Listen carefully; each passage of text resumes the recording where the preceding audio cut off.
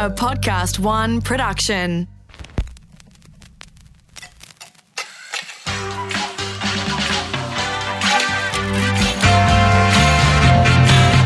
Hi, I'm Christopher Pyne, and welcome to Pyne Time. For years, I've been on the receiving end of a barrage of questions, some would say abuse, from the media and other politicians. But I've tried to keep it together, and hopefully I've had a successful career in politics.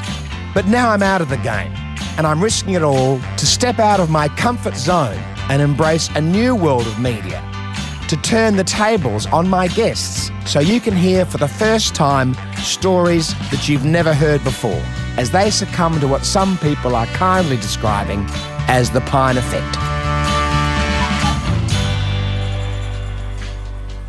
Martin Parkinson was, until recently, Secretary of the Department of the Prime Minister and Cabinet for the Australian Government. He's the most senior Mandarin of Mandarins. And before that, he was the Secretary of the Treasury, both incredibly important jobs. He's an inscrutable public servant, or was, but I suspect that there's a deep hidden passion lurking inside. And Martin, welcome to Pyne Time. Thanks, Christopher. And we were just laughing before we started about how we were both somebodies once. Yeah, once. Past tense, absolutely. Exactly. And what have you found the hardest thing about life after being a somebody? Life skills, or the absence thereof. In particular, trying to manage a diary. It's hopeless, isn't it? That's absolutely awful. So you would have I had about 25 people in my ministerial and electorate office whose I thought primary purpose was to make me look good every day. Oh, and keep you out of jail. Exactly. That was harder. Yeah, that was harder. That was the harder part. So the thing I've missed is the nightmare of logistics. Yeah. Which I'd never done before. No, it's that issue of, I mean, it sounds pathetic, doesn't it? It does. It's terrible. It's sort of trying to line everything up, get the logistics sorted out, book the flights, organise the meetings at the other end, and then anything happens, and things inevitably happen, you've got to rejig the whole thing. And it used to just happen seamlessly. And completely incapable of doing so. It's a bit of a pale, stale, male, middle-aged problem, though, I think. Oh, it's absolutely a first world problem. And even amongst first world people, it's more our problem, Christopher. Well, nobody else cares. I can't see your listeners being overly excited by our troubles here. Nobody cares less about it. So tell me, why the public service? Why does a man of great intelligence, and you went to Adelaide Uni to start with, and then ANU, got your degrees. Why did you think, I want to go into the public service for the next, how many decades were you in the public service for? Almost 40 years. Shivers, 40 years. Why do you do that rather than business or politics? Or? So it's probably worthwhile just explaining a little bit of my history. I grew up a working class kid in rural Victoria, country Victoria. Which part? Born in Stawell. Grew up around Stawell, Mansfield, Ballarat. Right, that's a nice part of the world. Yeah, it is. But, you move because of necessity, not because of opportunity. So does that make you a very fast runner? Well, funnily enough, I was. Everybody in Stawell is a fast runner. Yeah, past tense though. And then my folks moved to Adelaide at the beginning of year 11. What for? Dad got a job in Adelaide. Right. And I was actually going to a technical school, and tech schools finished at year 11 in Victoria. Right. So I went to Adelaide and I had to go to high school. Didn't have any of the prerequisites for the electives. So I picked up economics. So for me, economics was a real turning point, not so much the public service, because economics suddenly gave me tools to sort of understand why poverty was entrenched. And, there's the background that we came out of. And you could see that there was just very little social mobility. Mm-hmm. And where there was social mobility, it was either through luck or through somebody having creative skills, so being a great sports person or a singer, or it was education. So we're talking about the 70s or the 60s? 70s. 70s, right. So I was fascinated by that. And my teachers and my classmates saw this ad for Treasury, and they insisted on filling it out and saying, you've got to sign this, you've got to put this in. And so because you're obviously good at economics. Yeah, and I kept thinking, well, a place like Treasury is not going to be interested in a kid like me. So anyway, I did, and lo and behold, Treasury liked what they saw, paid for me to do my honours year, came up to Canberra in 81, did a year there. And then you ended up as Secretary of the Department of the Treasury. Much later, yes. So why do you think that the public service in Australia is such a misunderstood institution? I think partly it's a consequence of the way politics has gone. So I've worked around the world, and the governments that have been most successful have invested in institutions. They've understood the importance of institutions. They've held them to high standards, so they're critical of them when they need to be critical of them. But the robustness of institutions has been incredibly important. And we had that for a long time. But I think over the last decade, it's become really easy, really convenient for politicians of all sides of politics and at all levels of government to promise easy solutions to complex problems, which then actually can't be delivered. Yeah. And so you erode trust. Now, you don't just erode the public's trust in the politicians and the political class, you actually also erode it in the public service. And then you throw in on top of that those examples where there have been major procurement projects that have just gone horribly, horribly wrong. So Queensland Health, our own attempts here around various computer and IT projects. Royal Adelaide Hospital. Royal Adelaide Hospital, the PPP in Melbourne for the Southern Cross Station. And so people see this and say, well, you guys aren't very good at throwing the census. Right? They see you're just not very good at any of these. I thought the census was going to be very tricky, actually. Yeah. So I was on a committee which was given a presentation on the census months and months and months before. It was August, wasn't it, the census? August the 8th or something. Something like that. And I listened in silence to this presentation from this minister and thought, this is never going to fly. And I knew that Malcolm was thinking about the timing of the election. So as soon as that meeting was over, I beetled around to the Prime Minister's office and said, you can't have the election after August the 8th. He said, why is that? I said, because the census is going to be electronic and it's on August the 8th. He said, what difference does that make? I said, well, there's absolutely no possibility that is not going to have hitches. We've never done this before. So you're going to have an election campaign and the census in the middle of it. It'll be a complete fiasco and we'll get blamed. And that's unfortunately how it came to pass. Now, of course, we saved it in the end. And we got money back from the people who were supposed to run it properly. And poor old Michael McCormack, he became the minister for the census, remember, only about 6 weeks or 5 weeks before August the 8th. Absolutely. And he didn't, he was just steamrolled by that thing. And I knew he wasn't responsible for it. No, he wasn't responsible. And I kept thinking to myself, well, poor old Michael is out and everyone's blaming him for the census, and he was only been on the job for about a month and a half. So those kind of IT issues, we're not always, we shouldn't be the first movers on them. So we had actually already begun to move towards electronic filling out of the census, but the scale of this was immense. Was immense. But the other thing was ambitious, Minister. The other thing about it, though, the other thing about it, though, is that frankly it just highlighted, I think, negligence on the part of some of the people who were involved. Well, we got money for it. Yeah, I know. Didn't we? We did. We sued them and they gave us compensation. We were going to sue them. We didn't have to sue them in the end because but they breached their contract. Yeah. Quite spectacularly. Yep. You've promised the public simple solutions to hard problems, which then can't be delivered. And so the public begin to doubt the beneficial intent of the political class. That is, are they really actually working in our interests? And they begin to doubt the competence of the public service. As a minister, I always thought one of my jobs was to be the advocate for my public servants in my department. So I would go to Russell Hill as the minister and spend time there. I got everyone together in industry, innovation, science at the convention centre and gave them a big pep talk. And Glenys Beecham, bless her, said this hadn't happened before. Same in education. I used to go and visit Lisa Paul and all of her people and have sort of events to say thank you for stuff that was done. Because I thought you'd just catch a lot more flies with honey than vinegar. Absolutely. And the public servants reacted really well.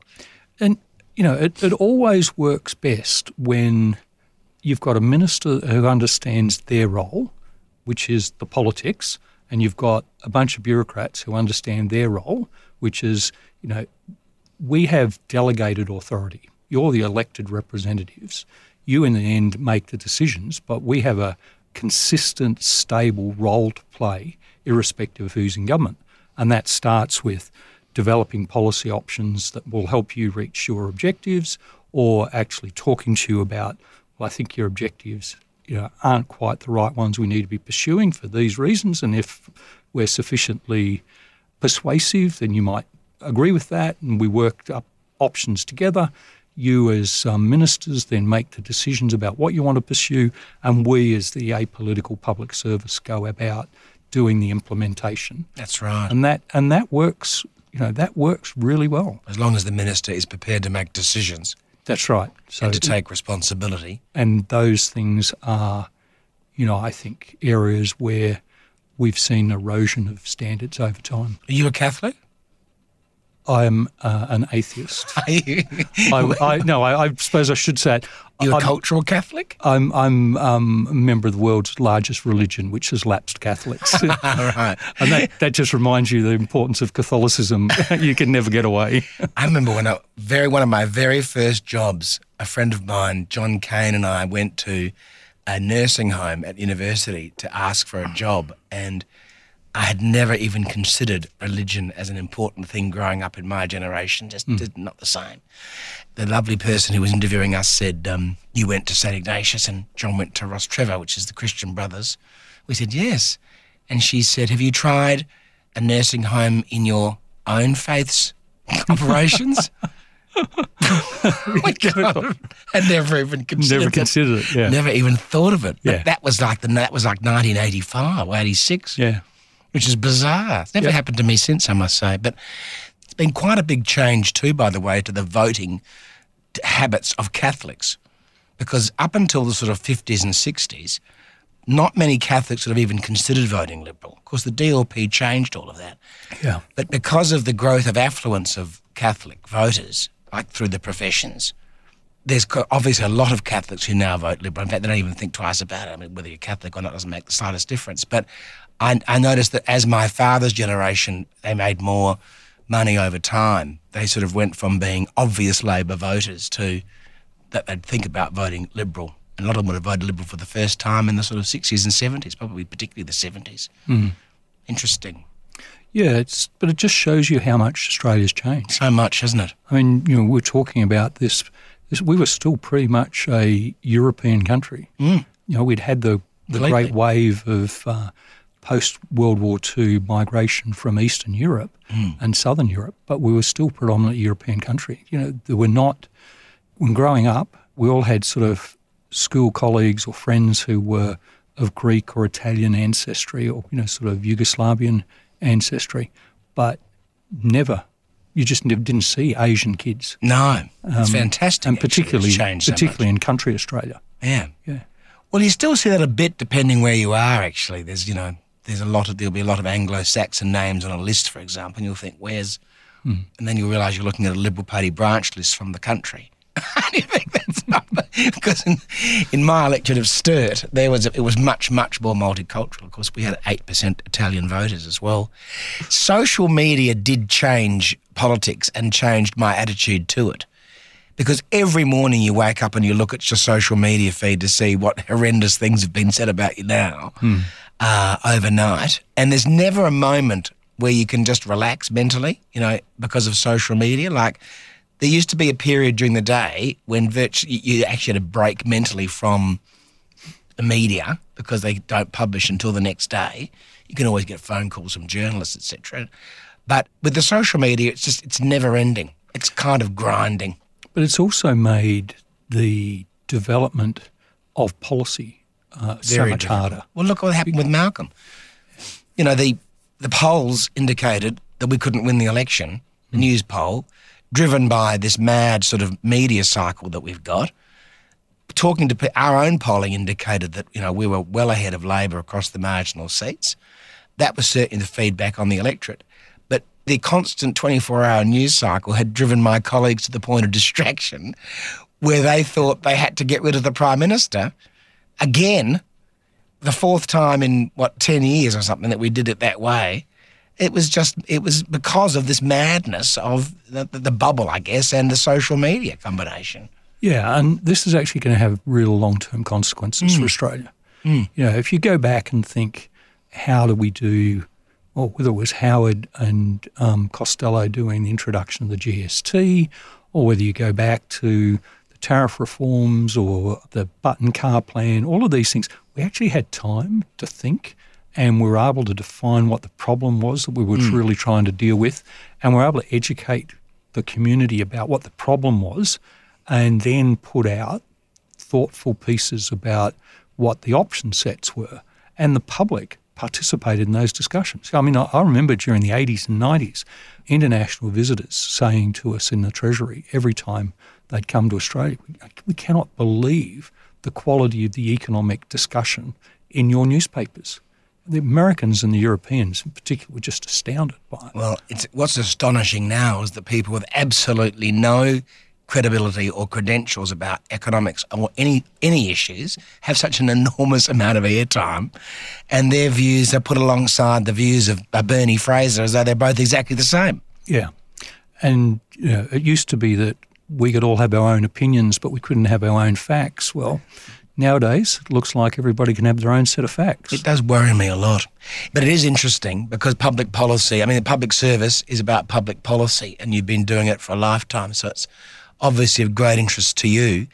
Now, one thing I wanted to talk about today was the defence industry policy. Yep. And portfolio, I should say, because that was your idea, which most people wouldn't know. That's correct. And just tell us why, one, you came up with it, why you thought I'd be good for it, and do you think it's turned out the way you expected? It was a realisation that we were not building ships. We were building a shipbuilding industry. And that realisation that actually this was going to require a completely different set of skills. Defence did not have the skills, and I'm not being critical of the Defence Department, but no, they'd be the first to admit it. Yeah, they were. But you were going to need the industry department. You were going to need the education department. You were going to need the employment and training folk. You were going to need all sorts of different skill sets that we would not actually normally have thought about if we were just going to go and build a frigate. But we were not going to build a frigate. We were going to build an industry that would continue to build ships and hopefully be able to export them at some stage. So I thought we needed a very, very different approach. So that's why I came up with the idea of the defence industry portfolio, to put it into Cabinet, and the Prime Minister agreed, because it seemed to me you actually needed the weight of a Cabinet Minister to actually help drive that. It did help. Actually. Helped a huge amount. And being leader of the House, it helped as well. And I also, to sort of try and reinforce that, took on the role as Secretary of, as the lead of the Secretary's Committee on Shipbuilding. You did. And in fact, I suppose if there's one area where I devoted more time than anywhere else over the last sort of couple of years, it's actually been around naval shipbuilding. That's fascinating. Yeah. Because you've got a lot on your plate. Had a lot on your plate. But as to IU, pretty simple really. I wanted somebody who was going to really grab this and grab it by the scruff of the neck. So needed to be somebody with lots of energy and enthusiasm. And I thought, given the role that South Australia was going to play, if one of the South Australian ministers was in a position to do it, and Malcolm, very quickly, I didn't have to sort of suggest all that. He actually heard me out and then said, well, Christopher's the obvious person to do it. Well, I have absolutely loved it, by the way. Oh, it was fantastic. And I think those 3 years in the Cabinet in that role were easily the most rewarding of my professional career in politics, because we definitely moved the dial. And if you're in policy or if you're on the decision-making side, you want to be able to say you actually moved the dial. You didn't just kick the can down the road to someone else. And I think it is too early to say whether it's been a success or not. I'm sure it will be. It's too hard to fail. It's too important to fail. But we've certainly put in position the platform and the foundation for the future. It's been interesting, actually, because I'm not quite sure how we managed, maybe because nobody noticed and we didn't tell anybody, to actually go from 4 or 5 shipyards to 2 with very little fuss. There's an enormous amount of ignorance about the naval shipbuilding plan. It's fascinating. You know, the things that people will say about the submarines, I still get asked the question, how many submarines are going to be built in France? Yeah. So there was never been a moment that any of the submarines are going to be built in France. We've always said all 12 are going to be built in Adelaide. Yet that'd be, if I do an industry day and get asked to come and talk about the submarine program, that'll almost always be the first question I get asked. I mean, there's hundreds of people at Cherbourg right now from Australia learning how to build submarines and design submarines. Well, you and I have both been to the Cherbourg facility, the Australia House there. Exactly. Yeah, it's fantastic. But I don't think, like St Thomas, until people can actually touch and feel the submarine shed and see the submarine starting to be built, they simply won't believe it's possible. I mean, if you now go down to Osborne, they've almost finished the shed for the Hunter class frigates, which is not as big as the Adelaide Oval Stadium, but it's gigantic. Yeah, and when you call it a shed, we're actually misleading the listeners. It's about 8 stories high. It's massive. It's about 8 stories high, exactly. Yeah. And it's huge. And it's about 3 times as big as any of the other sheds at the Osborne shipyard. And the submarine shed is going to be bigger than the Adelaide Oval Stadium, which is twice as big as the Hunter class shed. So you'll be able to see it from space. Yeah. Well, to put it in context, it's like the Civmec one where you can have an entire ship standing upright on a ramp inside the shed. It's that big. The Civmec shed is a delight, but I'm not sure everyone gets quite as passionate, as excited about sheds as you and I do, Martin. But we know that everything that's gone into them.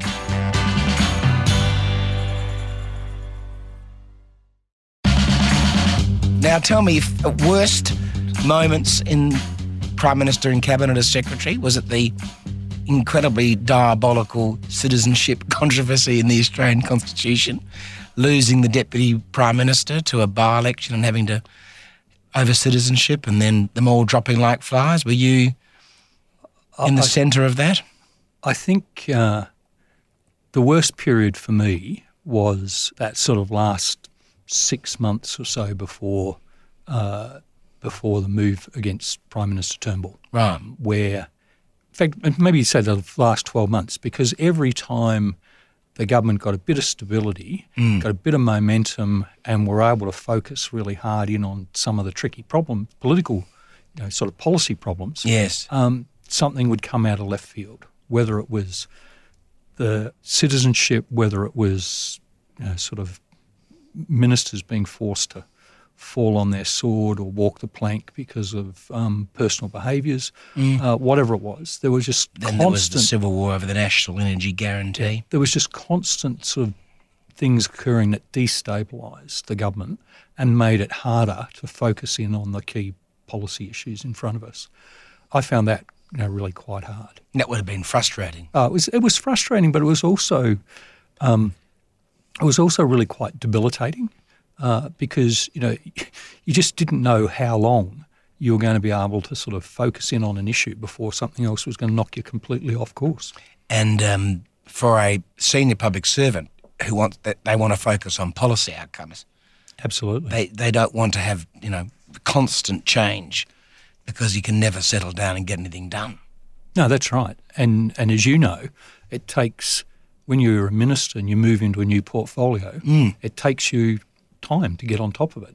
So if you've got constantly new prime ministers, you've got ministers being moved around all the time because the chessboard has got to be rebalanced in order to keep the internal dynamic in the party sort of relatively quiet, it makes it very, very hard to get things done. I think people are looking forward to a bit of sort of stable, uninteresting government.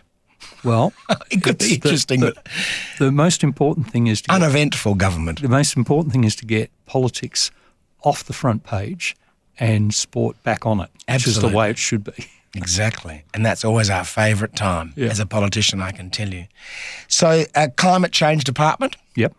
Did you seek to do that role? You thought you think the most important challenge facing the nation and the world at the moment? I think the most important challenge facing Western liberal democracies is that erosion of trust we were talking about before. Mm-hmm. Because if we're going to tackle climate change, it's a problem of the global commons. That is, no one country can fix it. So you need all countries, or at least the major emitters, the big 20, to come together and agree on how you're going to go forward. But to do that, you've got to have trust amongst the countries.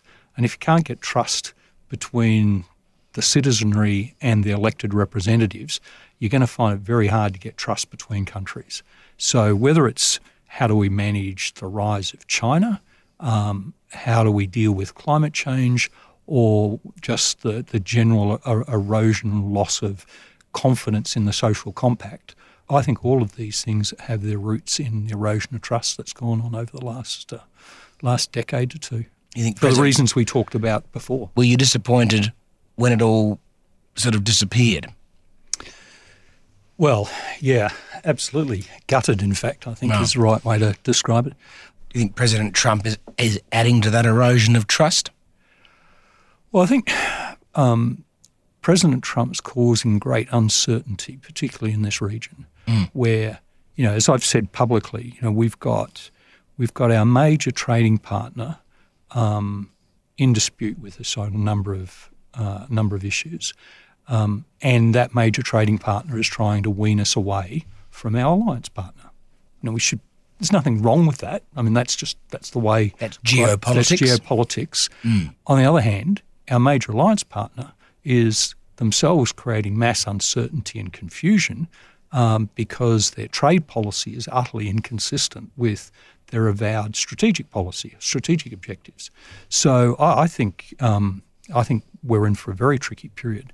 Indeed, I've spoken about this, but if I'd started work, or you and I'd started work in 1950, we would not actually have envisaged that we were going to have our entire working life against the backdrop of the Cold War. If we had started work in, say, late 1980s, we wouldn't realise that the Soviet Union was just about to collapse, and we'd have the bulk of our working life and this period of Pax Americana where there was no other world power.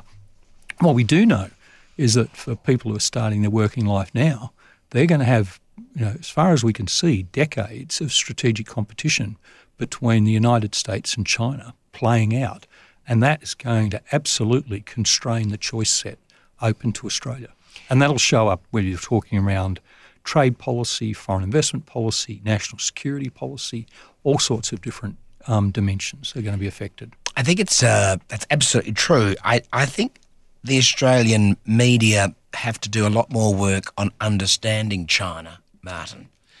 The commentary about China almost reminds me of the way of them talking about a different China to the one we have. That 100 years of European humiliation of China is still, to me, seems to be the lens a lot of our commentators look at China through, by sort of asking the question, why is China doing what it's doing? Well, China's doing what it's doing because it sees itself as a world power. Absolutely. And for thousands of years in this region was the world power. They regard those 100 years of European humiliation as something that is eminently forgettable. Yeah, and so everybody else is regarding it as the norm. And our commentators talk about China, the rise of China, China's arrived, whatever it might be, as though, why are the Chinese causing all this trouble? Why are they, testing their oats in the South China Sea? Now, obviously we need to respond to what they're doing, and we don't like the idea of them obviously militarising the South China Sea, and we are doing our bit to try and stop that from happening. And I think we're doing the right thing. And we want China to be an enthusiastic supporter of the international rules-based order, which has been to their great benefit.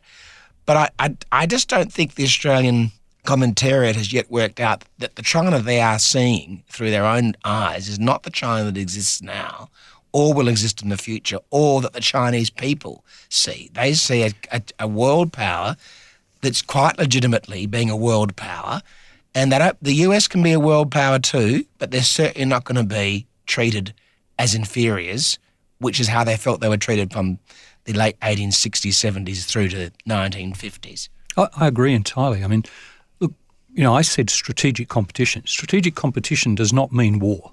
So, so first of all, we've got to get over this breathlessness that you're seeing in parts of our media. There will be strategic competition, but there was strategic competition between the United States and Britain while the United States was rising. There was strategic competition between Germany and Britain. Well, they did have a war. And they did have a war. I mean, so did the Brits and the Americans had a war. Yeah, but a long time was ago. a long time before. So you can make mistakes and get into really bad situations, but there's no inevitability about it. Not at all. I don't think the Chinese want to have a war. No, it's not in their interest. That's not in their nature either, by the way. They've not been an expansionist power. There are mercantile people who want to improve their lot in life and the lot in life of their children and grandchildren. Now, I'm not saying that they're a cuddly panda, but they obviously got their difficulties. But if I said that, what I said before about, recognising China's own view of themselves and the world out in the press, people would regard me as being soft on China. They say, oh, Pyne's soft on China. And as you know, you worked with me, you were on the NSC with me. Nobody would ever have accused me of being a dove when it came to national security policy. And I just think what I said was perfectly common sense.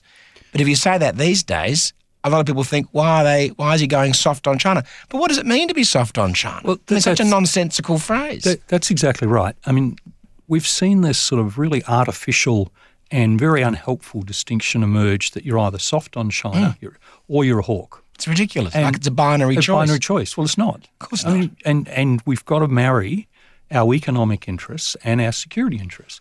We are negotiating our sovereignty with them. So people who say it's all the government's fault, the government should do something, i.e. give the Chinese what they want, well, they're basically saying give away Australia's sovereignty.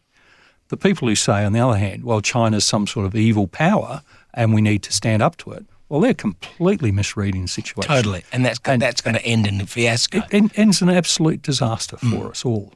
So I think neither of those sorts of positions make any sense at all. But I can just see in some of these articles that appear all the time nowadays about China that a lot of people who know better are being sucked into this binary choice. Yeah, just this most recent controversy with the man who claimed to be a Chinese operative. And I'm not sure a lot of work had gone into by 60 Minutes to test his claims. And that's fair enough, that's their business. But we know that our people, it used to be our people, will go away and check these people's claims. And they'll be incredibly thorough and professional. They'll be very thorough. And they'll make an assessment. And they've come out and they've said, look, some of them might be true, but we're not convinced that he's quite the Chinese espionage operative that he might have made himself out to be.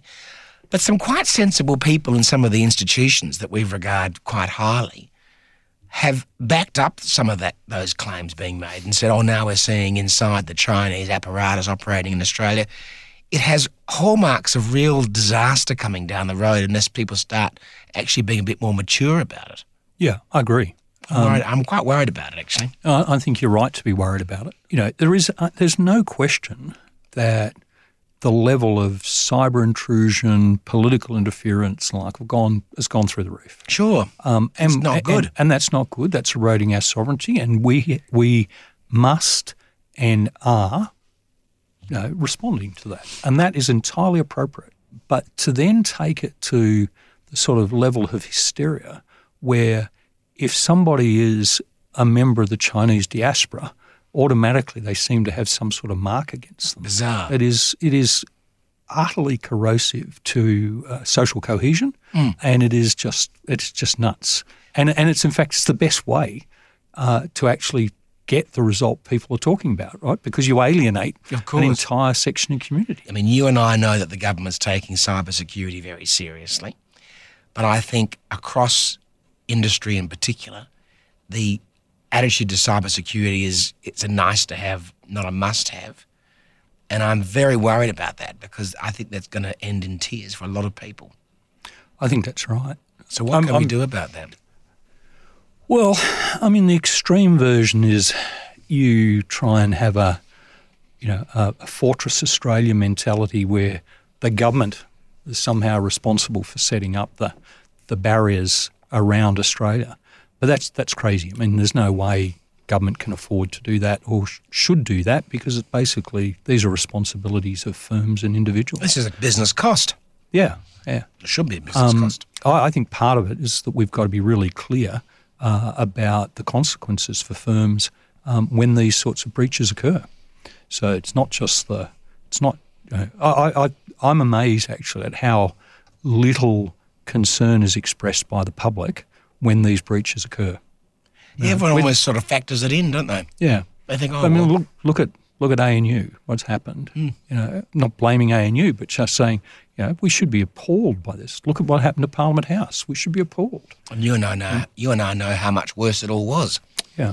Which we can never talk about. No. I think the Prime Minister's got the tone on this really right. He has, and so has the NSC. And we welcome the rise of China. It's the best thing that's happened in the last half century. Lifted hundreds of millions of people out of poverty, not just in China but throughout the world, who have benefited from this. And we do not want to contain China. What we're trying to do. Well, you can't. You can't. So we don't. So any sort of Cold War containment strategy idea is just nuts. It's just not going to happen. And the other thing is, we're not dealing with the Soviet Union, right? We're not dealing with a country that was hell-bent on global domination, that was running proxy wars all over the world. We're dealing with a country that actually people want to get rich. They want better living standard for their kids and their grandkids. They want to clean up the air pollution which they've had to live with as they've developed, and they want to be respected. Well, and all of that's legitimate. A lot of people don't understand that the historical analogies between the Soviet Union and China are so completely wrong, because even during that period when the Soviet Union was at its height, Beijing and Moscow were never got on. Not friends. No. They were actually at loggerheads. Yep. I mean, they might have both been communists, but they had absolutely no interest in supporting each other at all. They were actually in a very busy competition. And if you think about it, from the time that Kissinger and Nixon went to China, the US and China had a common enemy. Which was the Soviet Union. Soviet Union, yeah. So they're completely different philosophies. So what's next for Martin Parkinson? What are you going to do now? Are you going to write a book? No. So what are you going to do? Well, I've become Chancellor of Macquarie University. Oh, I didn't know that. That's good. Yeah. So I decided I want to spend 20 to 25% of my time doing pro bono things. So Chancellor of University, as you know, I've been heavily involved in the whole diversity and inclusion, particularly around gender, for a long time. So I'm going to continue my work with the Male Champions of Change. I want to make sure I get to see a lot more football. You should go on the board of the Essendon Football Club. Well, there you go. I'll let you... have you been asked? You no, I can't haven't been asked. Well, Martin, thank you for your time today. I think thanks, Christopher. It's been good fun. It's been a delight. And I think a lot of people will gain an insight into what the life of a senior public servant is like, which they would never have otherwise gained. So thank you for being prepared to share with us. Thank you.